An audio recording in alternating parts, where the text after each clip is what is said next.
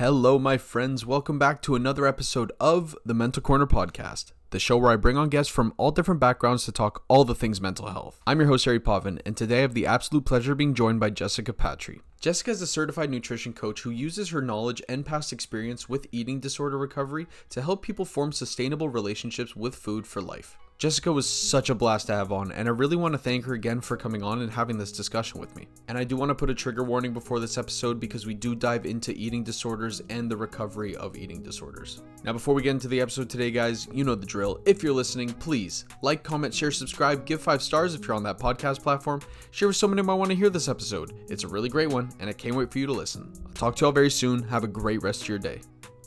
Peace.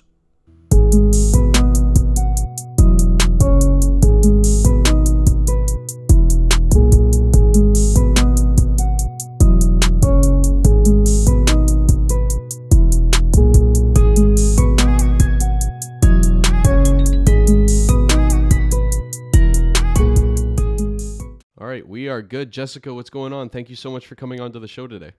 Thank you so much for having me. So we're going to dive right in. I know we talked off camera just now about how it's a heavy, big loaded question. So what inspired you to get into the nutrition business, the advocacy work that you do, all of it? That's definitely a hard-hitting question. I feel like it definitely dives into my story and why I got into like the advocacy for mental health, the advocacy for like body positivity and loving yourself, and then also what it allowed me to find a love through nutrition and public health. Sorry. No, you're good. So what first got me into nutrition was my eating disorder. So I had an eating disorder when I was 16, and that made me, throughout my entire years and throughout my years of going to college and kind of figuring out what I want to do, I found nutrition, and I realized that through nutrition, I was able to help myself recover, also through the help of doctors as well. But that's really what got me started with nutrition was my eating disorder. Me having that eating disorder when I was 16 really allowed me to open my mind up to nutrition. Right. And when you were 16, did you ever have any issues with like eating disorders or mental health prior, or was it did it kind of all just come into play at 16? So one thing that I noticed, especially as getting older, obviously I didn't realize this when I was 16, was when my childhood kind of foreshadowed my eating disorder. I remember when I was a child, and I'm talking about 5, 6 years old, I would take my fingers and I would put them down my throat and kind of make myself throw up. And I also remember taking a knife and, sorry, we're getting personal here. Yeah, no, you're okay. Taking a knife to my skin of my stomach and threatening to cut off my skin to my mom, my sister.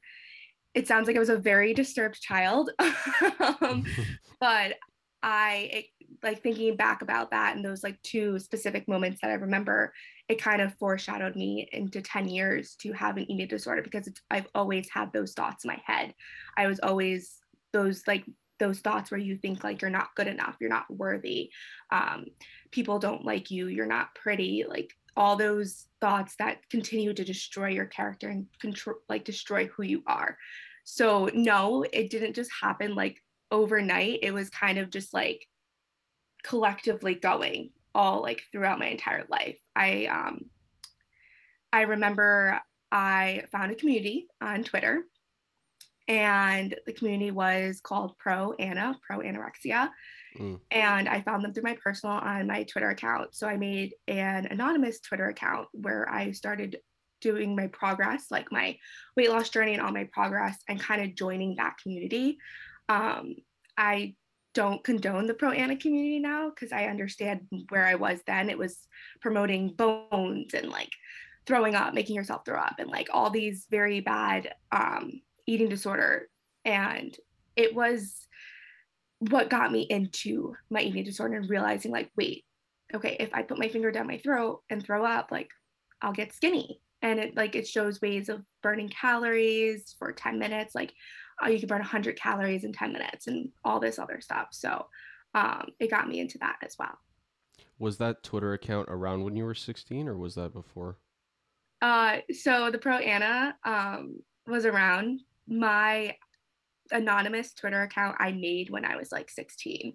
Um, and it's still active today. I have about over 20,000 followers on it, but I don't really post on it anymore just because it's kind of like a piece of my past that I kind of just want to leave in my past. But I'm still not ready to kind of delete it altogether, I guess.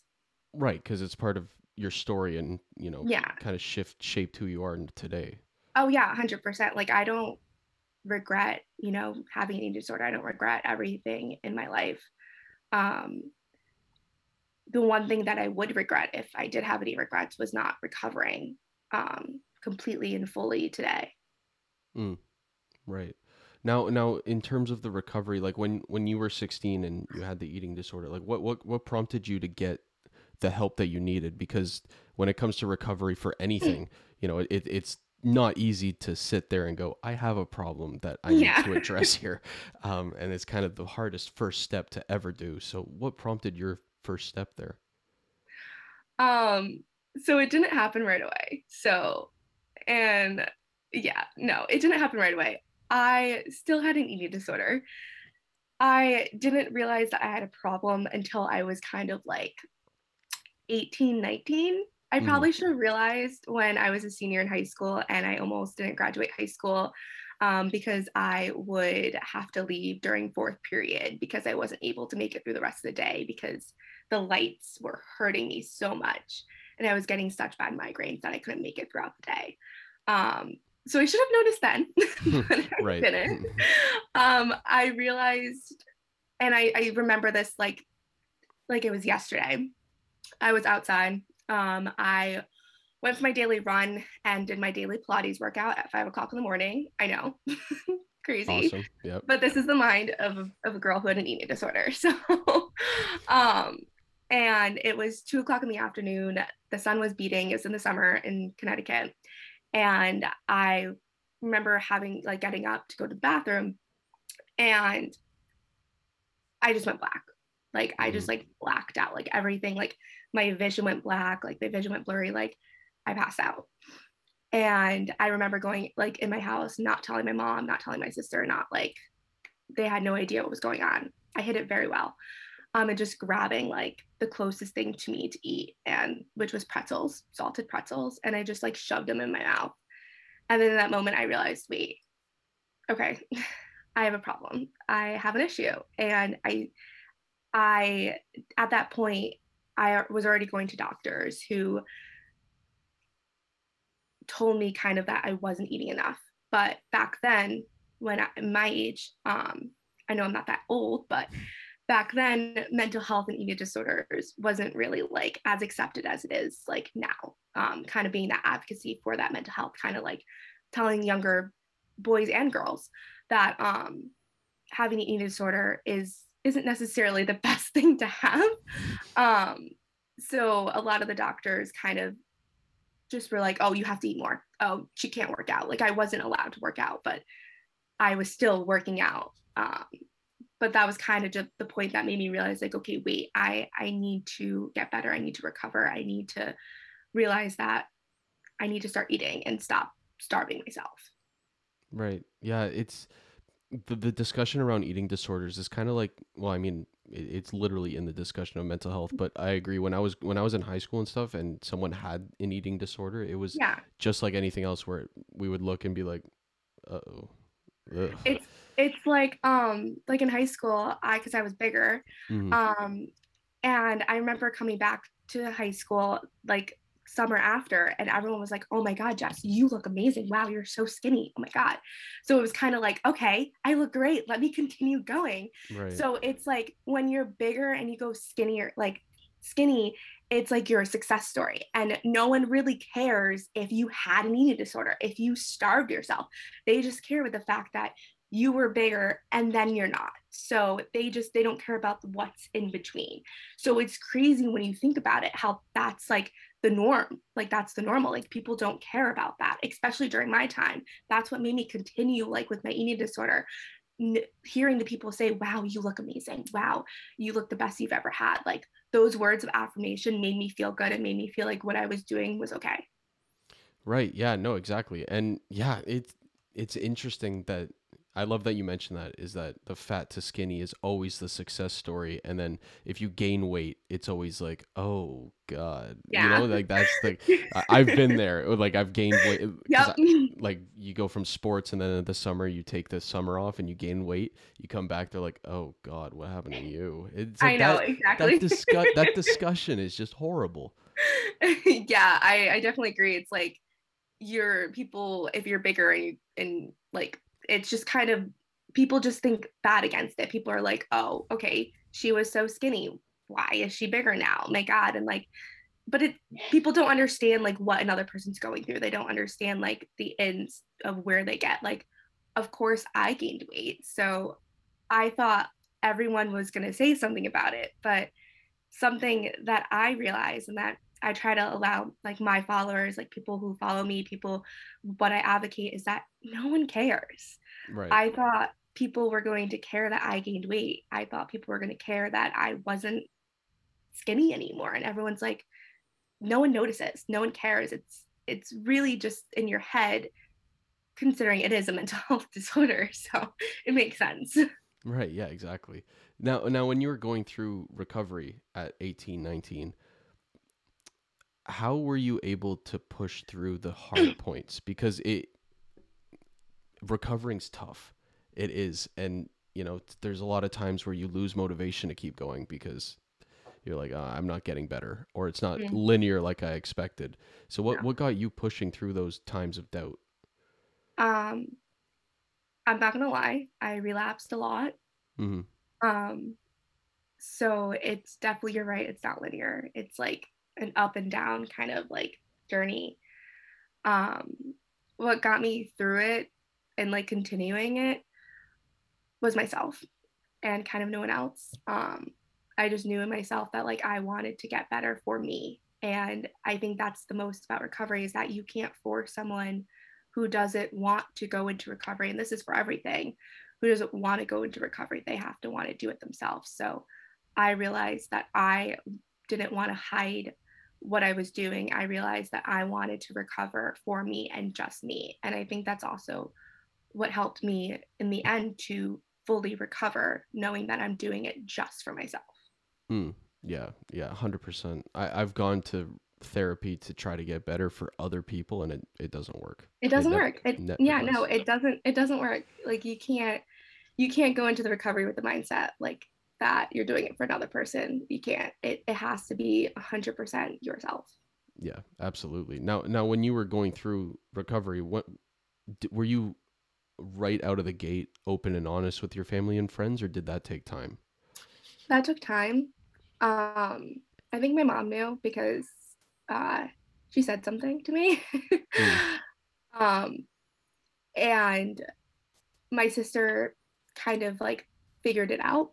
Um, I remember one of my best friends, and I'm friends with her to this day. We've been friends for like 17 years, literally since we were little kids, which I'm grateful for that friendship. Hmm. I remember going to her house like when I was 18, 19 every day, every morning, and she would make me breakfast and she would sit down with me and she wouldn't like talk about the food or anything triggering to me in the sense. Um, and she would just sit there and eat with me, and she was there for me and she supported me in that sense. And I eventually opened up to her about it because she knew because my sister said something to her, because my sister figured it out. um, but she was just there for me, and that was kind of like allowed me to kind of open up about it. But I didn't open up about it to anyone else until a couple years ago when I made this post on National Eating Disorder Awareness Day, and I kind of let everyone know, like in social media, everyone was shocked. Everyone was like, "Oh my God, you got an eating disorder?" And I was like, "Yeah, I did."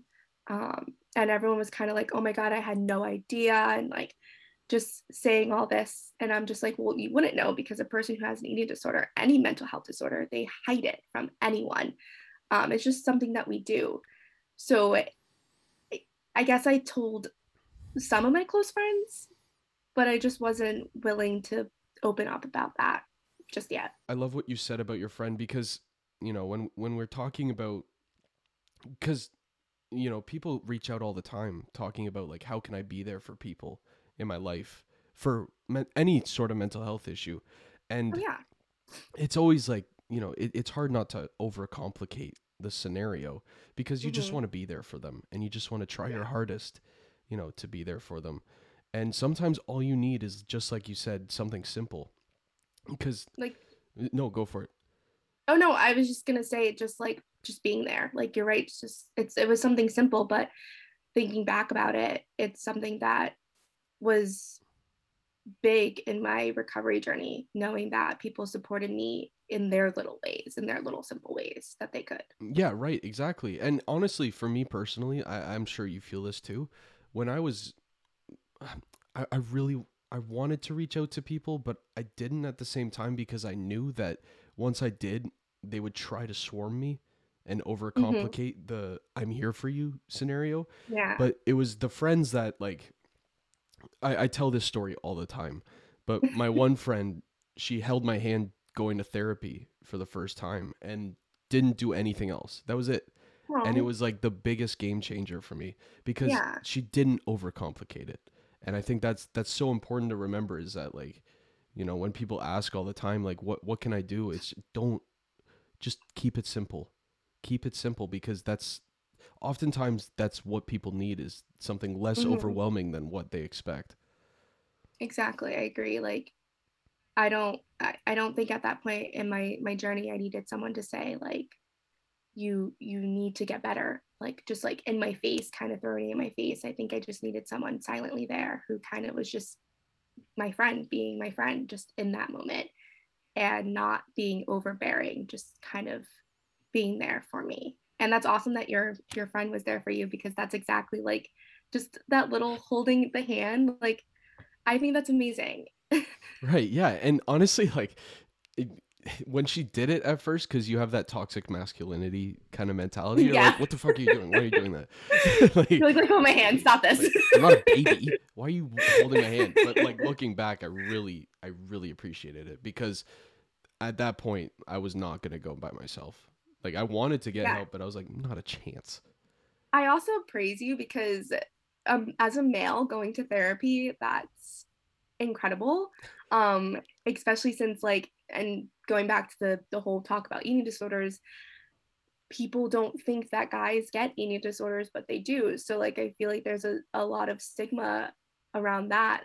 So I definitely applaud you for doing that because like I said, as a male, a lot of men don't want to go to therapy just because it hurts their masculinity in a sense. Right. Well, thank you very much. But all like no, it's so true, and especially like now that we're on the topic about eating disorders, because guys go through that and they go through the Yes. body dysmorphia, but they don't want to talk about it because No.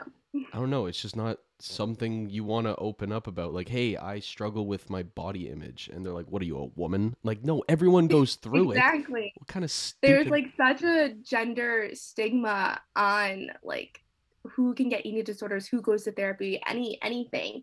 And if they hear that a guy has it, they're like, oh, just like suck it up, like be a man. And I'm just like, what is being a man? You can't have any like you can't go to therapy, you can't do stuff like that, like what a woman does. Like they put like gender stereotypes on those type of things, and I'm just kind of like, wait, it shouldn't be stereotyped to a specific gender. I mean, going to therapy is going to therapy. It's not, oh, only women can go to therapy, not men, because it's going to hurt their masculinity. No, no, a guy can go to therapy and not hurt his masculinity. Right. I completely disagree. I think if you're a man going to therapy, you're a woman. No, I'm kidding. I'm kidding. No, no. But I couldn't tell if you were being serious no, or no, not. no. I was like, wait a second, Hey, what? I went to therapy, but I'm the exception. No, I'm kidding. No. I'm the exception. No one else can go, just me. Yeah, no. But like in all seriousness, I completely agree with you. I like that the conversation is shifting, and I like that, when I was growing up, if I could watch these episodes of me opening up about stuff online, I'd be like, what are you doing right now? Like, why are you, what are you doing? But now we're in a place where we can talk about this stuff. Even like in your situation, like with eating disorders, could you ever imagine like in high school ever opening up about this online and being like, hey, I have this thing that I struggle with? Absolutely not.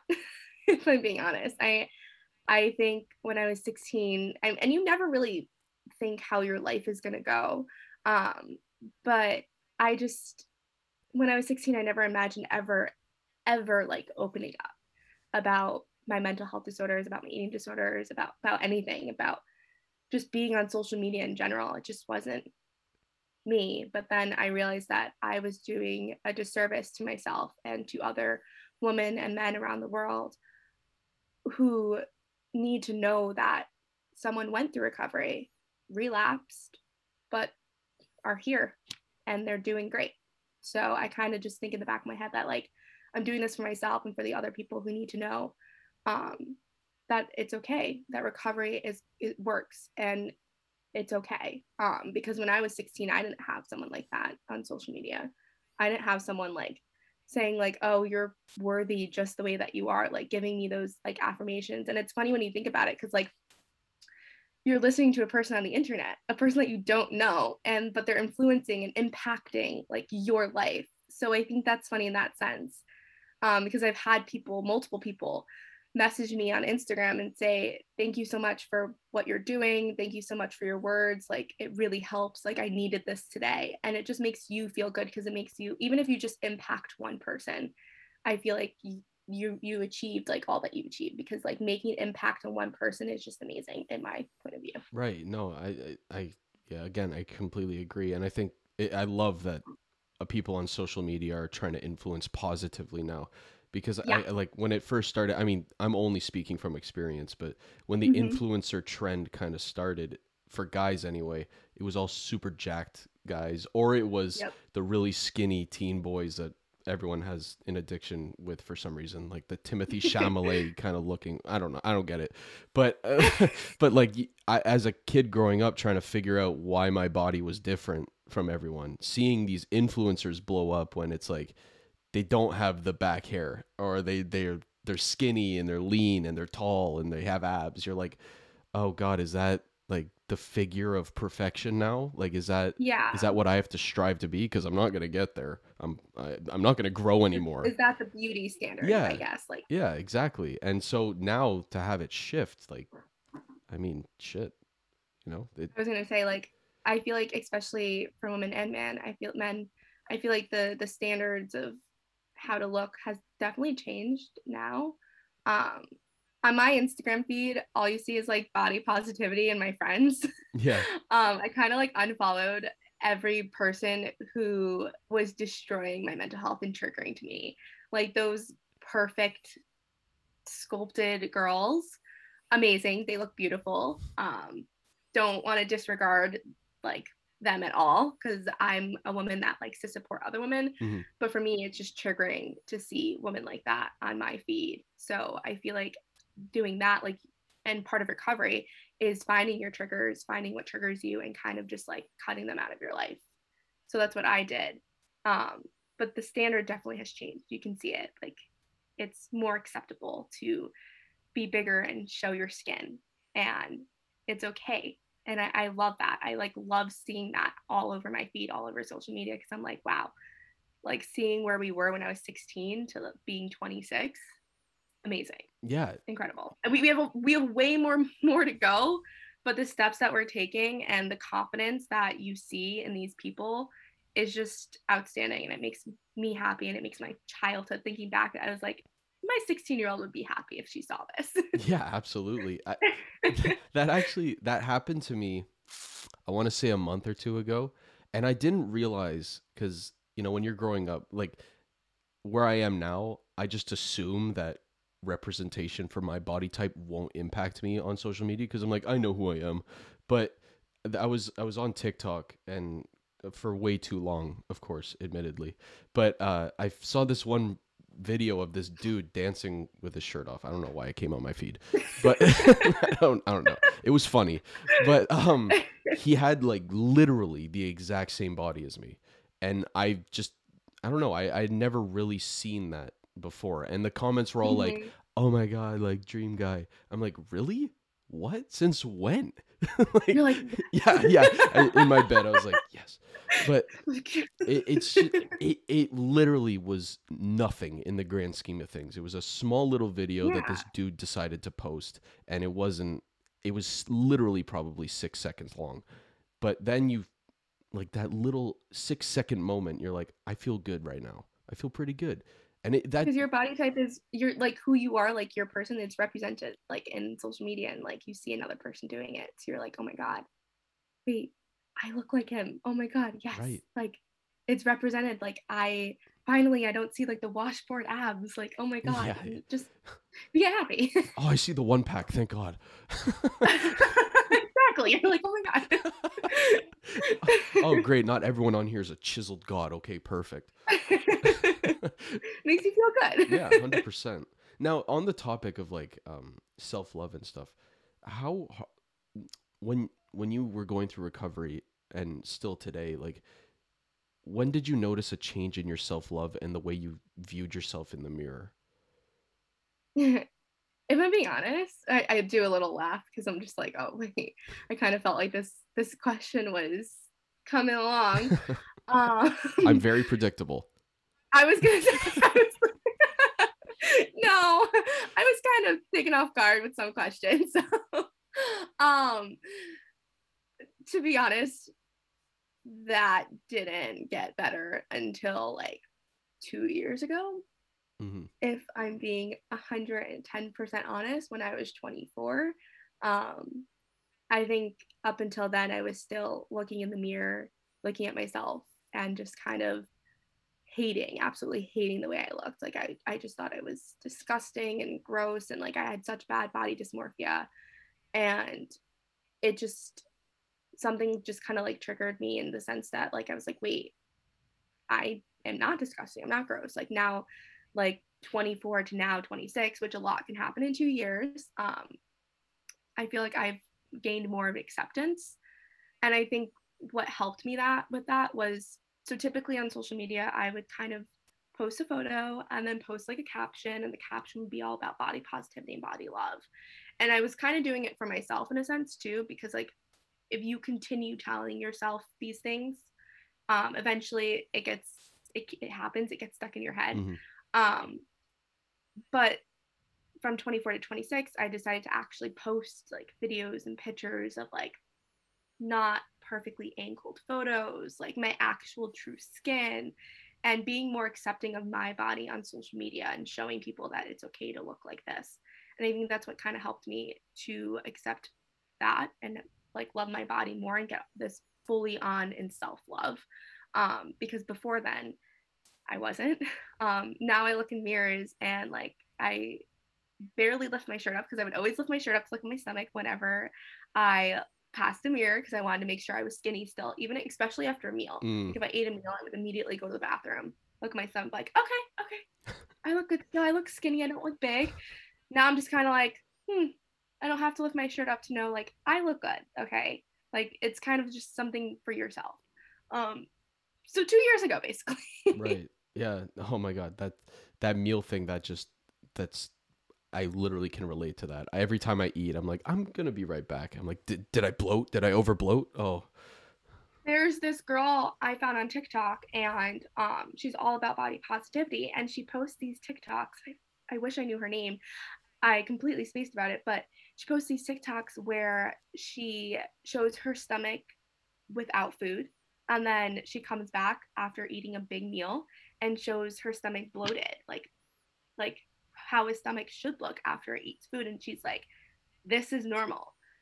Like your looks are the least attractive thing about you. Like, and I feel like also seeing her videos, her TikToks doing that has kind of made me realize like, wait, that is normal.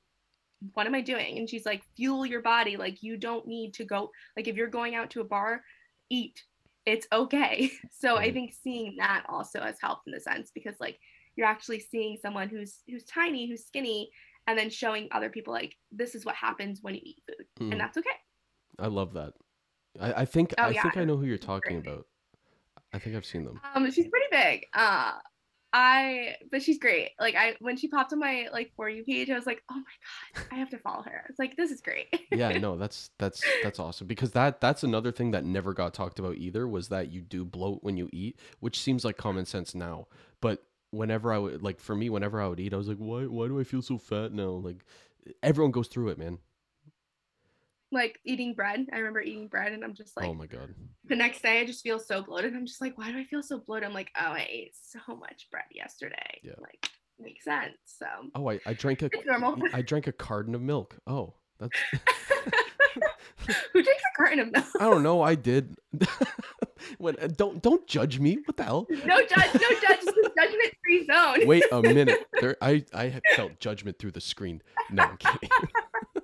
No, I don't know. I would always do it, like, after swim practice. I would drink like a liter of chocolate milk. Okay, well that makes sense. Not gonna lie, when people like I see people when they're like bulking or when they need to get in extra calories, they drink chocolate milk or milk in general because you get those calories in, especially if you have to eat like a crap ton of them. So I get Yeah, it. it was really smart when you're lactose intolerant. Yeah, it's Oh yeah, so smart. yeah. Continue with the milk and then add on with ice cream. You're good to go. Yeah, I'm feeling I'm feeling the judgment now. I'm getting no, I'm kidding. Really? Because I thought I was giving sarcasm. Yeah, no, I don't know. Whatever. It's I'm too bloated to know the difference. No, I'm kidding. Uh, what's your process for when you start to feel those triggers come on, or you end up in a position where you're starting to get that negative self-talk back? Like, what's your step by step for getting out of it? That's a really great question. And actually making me really, really think really hard because I still, to this day, get thoughts in my mind. And it's scary to kind of like say that. Um, I kind of force myself to eat food that I enjoy. Like if I think, oh my God, I look fat, and I'm like, no, I need to eat something. I don't really have like a step by step process. It's kind of more so pushing those thoughts to the back of your mind and kind of doing the complete opposite. I don't know. I don't, maybe it is, maybe I do have a step by step process and I've never really noticed it. It's also the matter of kind of talking to someone. I notice that if I talk to someone, I feel a little bit better, or I might go read a book or go work out or go do something to get my mind off of it, like, and keep myself busy. I guess that's my process. I feel like I don't really have a process. I don't know. I never really thought about that. Um, but what I've been doing like has worked. I think I got to the point where I can kind of push those thoughts to the side. I can kind of tell myself like I you don't want to be where you were when you were 16. Like and oh, this is what helps too. Looking at photos of myself when I was 16, when I was younger, and like putting them side by side to where I am now, that might be triggering to other people who went through what I went through, who had an eating disorder, body dysmorphia, anything like that. It might be triggering for them, but for me, I kind of see myself in the light, and I'm like, oh, like I was sick here. Like I might look good in someone else's eyes, but in mine, like I was sick. Like I was not okay. And here I'm healthy. I look great. I'm recovered. So putting them side by side and looking at them, I'm kind of like, I don't want to be the left side of the girl again. She was a part of my journey. I don't regret her. She made me who I am today, but I want to be the girl on the right. So I guess that's my process. Right. No, I love Kind of like all over the place. No, I love that though, because the first step, like you just admitted, is or that you just said, is like acknowledging that those thoughts are coming back. I think that's the important one that you have to do, because I mean, for me, when I was going through recovery and I would get the thoughts again, I would be like, no, there's no way, and you would Yeah. push them down, and that's not ideal. I did that in the beginning, and I think like how you said, acceptance and acknowledging those thoughts definitely is like a great step to have. Like you need to acknowledge that you are having thoughts and that that's okay, but they're not going to last forever, like you might be having thoughts now, but just like keep pushing through them. Like, and also I want people to know that relapse is a part of everyone's journey, like and that you're not a failure, not less of who you are as a person if you do relapse. So Yeah, absolutely. Yeah, don't be so hard on yourself when it happens. yeah, Just exactly. Like I was so hard on myself, like because I remember eating a brownie and then immediately going for like a 5 mile run. I was a runner when I was back damn. then. So yeah, I did track and everything in high school. So Mhm. I was a runner. And eating a brownie, going for a run, and then like going to the bathroom trying to make myself throw up. And this was like during like my recovery period and stuff. And I just felt like such a failure. Like, oh my God. Like I kind of like relapsed and I'm like, oh my God, I can't even make myself throw up. Like it was just like, but it happens and it's a part of everyone's journey, and you just know that that's okay. Like that just means that you're human. Mhm. Yeah. I don't think that gets talked about enough when it comes, because No. even, I mean, for anything in the world, when you Mm-mm. talk about like the journey, it's always like the end result, like the success at the end, and the fact that, oh, admitting it's the first step.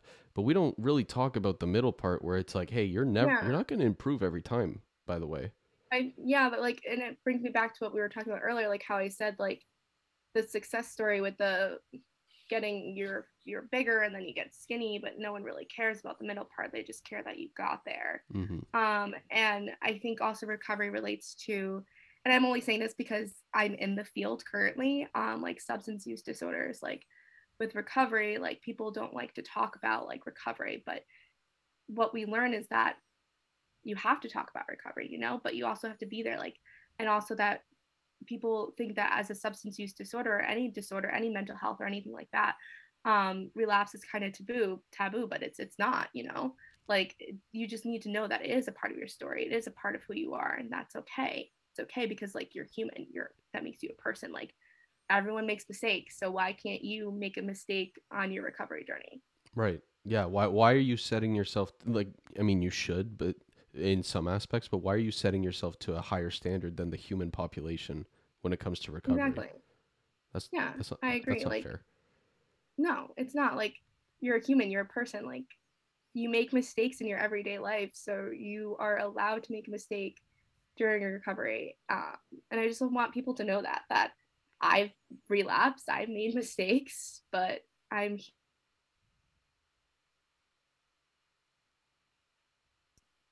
You cut out. Oh, I cut Yeah, out. you were talking about I made mistakes, but, and then you cut out. Oh, I was saying that I'm a better person with no regrets. Like I don't regret anything in my life, like all the relapses and the mistakes and anything like that. Yeah, I love that. Awesome.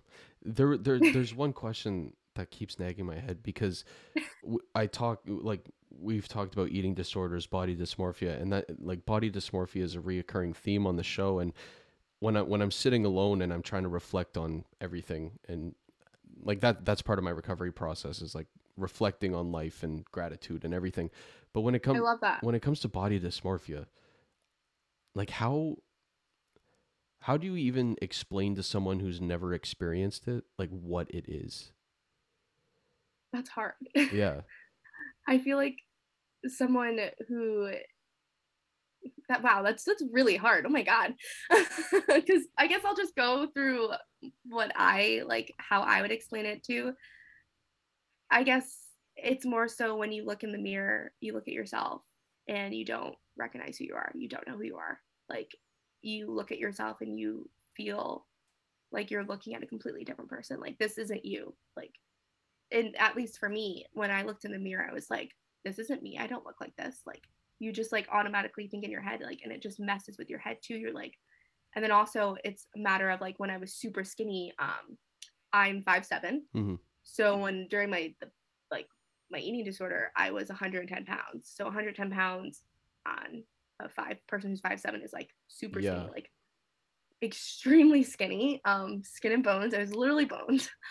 um, but I would look in the mirror and I would think, this isn't me. I'm fat. Like I'm gross. Like I'm like you just look in the mirror and you just like you kind of like don't see yourself. Um, and I think that's body dysmorphia in a sense, but like body dysmorphia is so hard to explain to a person who never experienced it. But then when I think about it, people who even don't have eating disorders go through body dysmorphia. Mm-hmm. Like if you are in the fitness world, you know, and you're competing, for instance, like a fitness competitor, a bikini competitor, because I've had friends who did shows like in the competition field, and they didn't have an eating disorder. They were great, loved food, everything. Like they were good. But once they started gaining weight, that's when I noticed that they had that body dysmorphia. They were like looking in the mirror and they're like, oh my God, like, and they don't even look big, you know? And that's also why I can't do a bikini competition show, because that's triggering for me in a sense that like I don't want to get up on stage and have my body compared to another other woman's body. Mm. I don't want to disregard bikini competitors or like I think they're amazing. Like what they do is hard, but it's hard for a person to have an eating disorder to do one of those shows. Yeah. But just as an example, like my friend, when she gained weight after her competition, she was like, who am I? Like, this isn't me. Like, I don't like, she just only wanted to see herself as a skinny person. Like, she couldn't see herself as a person who looked normal. She was like, no, I look gross. I look fat. I need to lose weight. Like, this isn't. And those shows kind of create that body dysmorphia. I guess that was the best way for me to explain it, but it's super hard to explain body dysmorphia to someone else. But like I said, I feel like a lot of people then we know go through body dysmorphia and they probably don't even know and realize that they're actually experiencing body dysmorphia. Right. No, I love the way you explained it for that reason. Is one, because people may be going through it who don't even know they're going through it. And two, if you're one of those people looking from the outside in, I mean, you explained it perfectly, but it's so hard to even kind of grasp the whole idea because, like, if you're a friend of someone who's going through body dysmorphia and they look healthy and they're telling you that they're fat and disgusting, as someone who's never understood it, you're kind of looking at it like, what the hell are you talking about? Yeah. And then it's like it's all like I've seen this firsthand where people are experiencing that body dysmorphia and they're like, I'm fat, I'm gross, I need to lose weight, and they don't, but like people just go, you're just looking for attention, you're just fishing for attention right now, stop it. Yeah, no, I definitely agree with you in that sense. Like people think like, oh my God, like, but like here's my whole premises is that you can be the most confident person, the most prettiest person, like beauty standards wise by society, but also the person who is dealing with the most, the person who is the most insecure, the person with that body dysmorphia.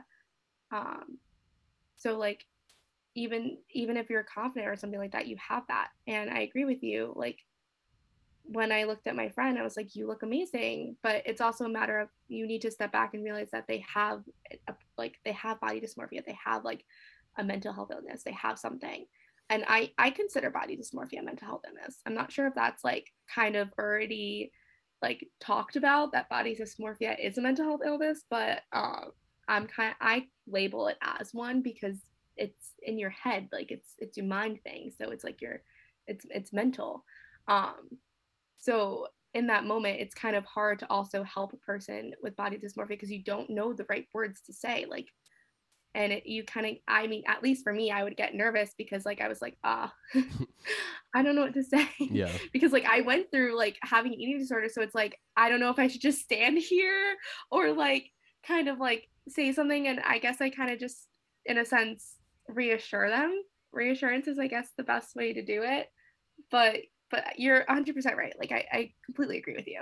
Yeah, no, body dysmorphia, if it's not classified as a mental health or a mental illness, sorry, you should at least approach it like one. I think that's the important thing, is that you don't just dismiss these thoughts that are controlling your everyday actions. Yeah, exactly. And actually, one of my triggers was the word fat. I hated the word fat. So like whenever my friend would call herself fat, like I would be triggered in that sense. Like I don't know why it was one of my triggers, but it was. So it was also hard in that sense when you're recovering. And then you see someone who also has a like body dysmorphia and you're just standing there. I'm just like, I don't know what to do. Right.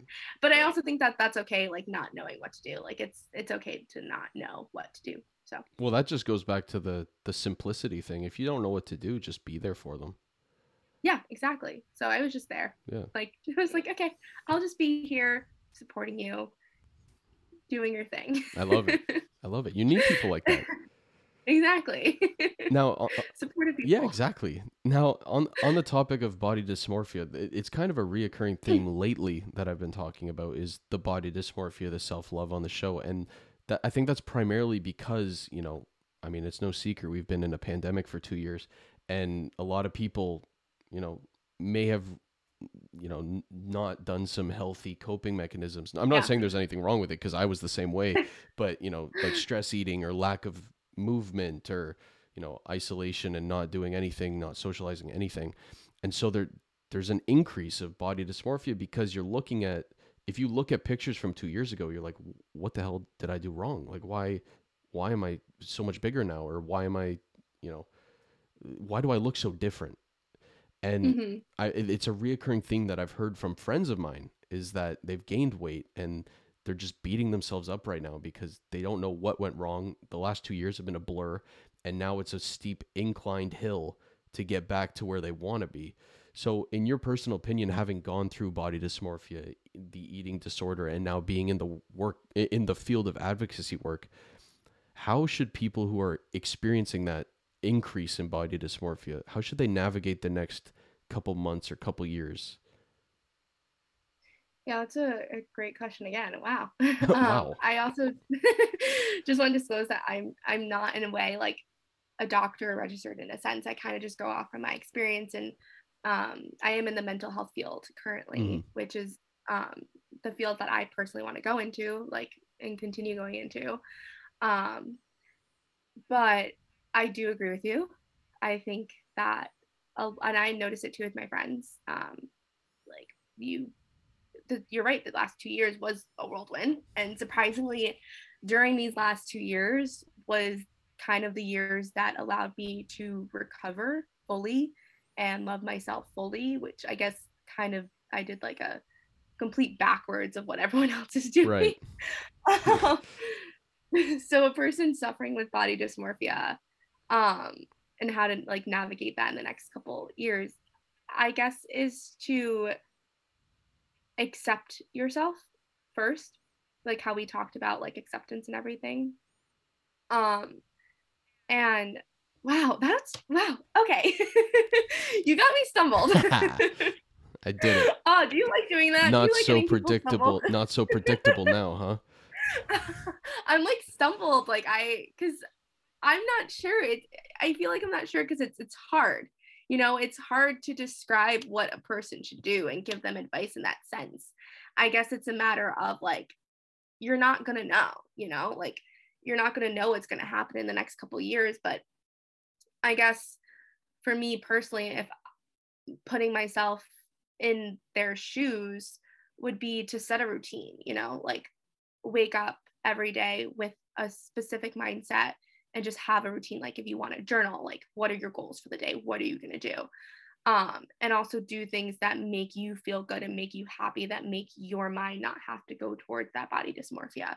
Like if you like going for hikes, go for a hike like 3 or 4 times a week. Do stuff that makes you happy, that makes you feel really good. At least that's what I would do. I would wake up with an intention every day and make a list of goals and kind of be that type of person and do that. And it's very hard to kind of like explain and describe what someone should do because you're not going to know, because every person is different. So what works well for me might not actually work well for another person. So, but I guess just be present, make intentions, make goals, and just be there. I like what you said about intention because, like you said, everyone's different and everyone's going to have a different way to go about it. But setting the intention is relatively universal, I'd like to say, because, it doesn't matter how you approach things or your interests or anything. The intention can be about anything. And it's such an important thing because, I mean, here in Ontario, we're in a lockdown again, like a lockdown. Oh, I didn't know that. Yeah, like stuff's closed and it sucks. It really does. And I've talked to a lot of people about how they have zero motivation to do anything. because we've been going in and out of lockdowns, like what is the point of anything is kind of the universal thought for people our age Yeah. anyway. And so just having that intention every day gives you something to look forward to during that day, or something to actually do, Hmm. as opposed to just sitting there with your thoughts going, what is the point of even being here? Yeah, like do something. Like when I was in lockdown in Connecticut, um, I remember every day me and my sister would always, she would pick me up, come to the house, pick me up, and we would go for walks Mm-hmm. and get like coffee, because coffee places like Starbucks and Dunkin' was still open. Right. We would go, I would get like a matcha latte and she would get coffee, and we would go for walks, and we started like picking shows that we wanted to watch together, and we would just hang out together. I know you're supposed to social distance, but it's hard to social distance from your sister, Right. Yeah. from your best friend. Like you need some form of human connection. And we were only hanging out with each other, so we thought it was okay, which it was. Mm-hmm. Like we were fine. But I kind of looked forward to waking up and going for those hikes, going for those walks, like watching our show, Sweet Magnolias, amazing show on Netflix. And just like I looked forward to that. And I think that's also what helped me during quarantine, was that I looked forward to be hanging out with my sister every single day Right. and doing stuff that I enjoyed. And you're right, like look forward to something every day, like how I said with intention. Like if you're not looking forward to your day, how are you going to get through it? Mm-hmm. You know, just like look forward to something, like do something that's going to make you want to continue. Right. Yeah, exactly. That makes you want that is such, it's such a hard thing to tell people, but it's so important. You have to continue. I mean, for me, I don't care how you continue, but you have to, because No, I mean, yeah. for me, there were days in that lockdown where I didn't do a single thing. And I mean, granted, I don't know if I had the mental capacity to do anything, but in those days where I did nothing and I didn't progress in any way, like I did literally nothing. I just sat there and Mm-hmm. beat myself up and made myself feel bad about the situation I was in. Yeah. That's a dangerous place to be. Oh, 100%. Like, um, that's definitely a dangerous place to be. Like, that's why I feel like, as a person who suffers from mental illness, as a person who suffers from an eating disorder, I can't just lay in bed and just kind of fiddle with my thumbs and listen to my thoughts. I need to do something. I can't just do that anymore. It's not something that I can do. So you are right. Like quarantine is, I it was dangerous for a lot of people, and I feel like mental illness in that field kind of just suffered during that entire pandemic. Well, we're still in a pandemic, but just Yeah. those like time of lockdown and everything. Right. Yeah, exactly. Man, yeah, it's crazy. The world's crazy, but we love it. Yeah, We love it. it's very creepy. Um Sorry, my laptop's no, dying. actually you did that transition fairly smoothly. There wasn't much noise. I was actually impressed with that. Thanks. I've had practice. Yeah, awesome. So my last question for you, Jessica, and Okay. we've talked about, you know, how recovery is not linear and it can be a pain in the ass sometimes because you just want the results. But you recently, I think it was yesterday, you posted an Instagram story that showed your 10-year transformation. Um, Yes. and it's such a great reminder that, you know, recovery isn't linear, and that it takes a long freaking time. So Oh yeah. for people who are maybe in a position that you were in, let's say 5 years into their recovery, and they're seeing those dips and inclines along the way, like what would you want to say to them if there's like, if they may be starting to feel discouraged because the recovery process is taking so long? Um, One thing that I would say is, as hard as it gets, don't give up. I know you're going to want to, and I know it sounds so simple to say and something so simple to do, but don't give up, because honestly, it's worth it. Um, Kind of seeing my 10-year transformation, and that wasn't even like, I think it was 2011 till 2000, like literally December 2011 to December 2021. And I just like kind of caught myself staring at that 10-year photo and like seeing how my face filled out, and like I don't look, and that's not even the peak of like my eating disorder either, that picture. I have way worse ones. But, and I guess this can even say, like, if I can say something to my younger self, even so, like, this is what I would say is, like, it gets better. It may not be better right now, and your thoughts are valid and what you're feeling is valid, but it gets better. And if you give up now, you'll never know 10 years down the road where you can be in your life. You'll never know the amazing and completely beautiful person that you can be 10 years down the road if you give up now. If you allow yourself to give in to those thoughts, allow yourself to give in to what you're feeling, which is valid, but to know that it's okay. So I guess the thing with that is to not give up, because you just won't know, like, be here, be there, like, just don't give up. It's just something that I've always, like, wanted to tell my younger self, is to never give up, like, because it looking back and, like, talking about my story with you today about what I went through, it kind of makes me happy because I didn't give up, but I didn't have someone to tell me that. I didn't have someone in my life who told me that my feelings are valid, who told me to never give up. I had to learn for it myself. And again, that's a big reason why I advocate for mental health right now, is because I want to be that person for that 16, 17-year-old girl or boy who feels like they have no one and who can look up to in that sense, because I've been through it. I went through it. So I think that in a sense would be something that I would say to them. Yeah. I feel like, again, all over the place, but it makes sense because my thoughts are always all over the place. Right. No, it was perfect. Yeah. There's a lot of 16-year-old Harrys that are going to listen to this who really appreciate what you do, Jessica. So thank you. Thank you. I just, yeah, I hope so. There'll be a lot of 16-year-old Harrys and a lot of 16-year-old Jessicas listening to this, because that would be amazing. And to know that, like, I think it's also a sense of, like, you're seeing someone 10 years down the road recovered, and you're like, it kind of gives you hope in the sense that, like, if they can do it, I can do it. Yeah, absolutely. Where can all my listeners find you if they want to see more of the stuff you do? So primarily I am based on Instagram. That's kind of where I post all, like, my mental health stuff. So my Instagram is Jessica with 2 A's, Patrie. Pretty sure that's it. I kind of post some TikToks, and a lot of my TikToks are mostly like body positivity and everything, but mostly the basis is my Instagram. That's where I post, like, the stories talking about mental health, kind of reassuring people, writing my post captions and everything like that.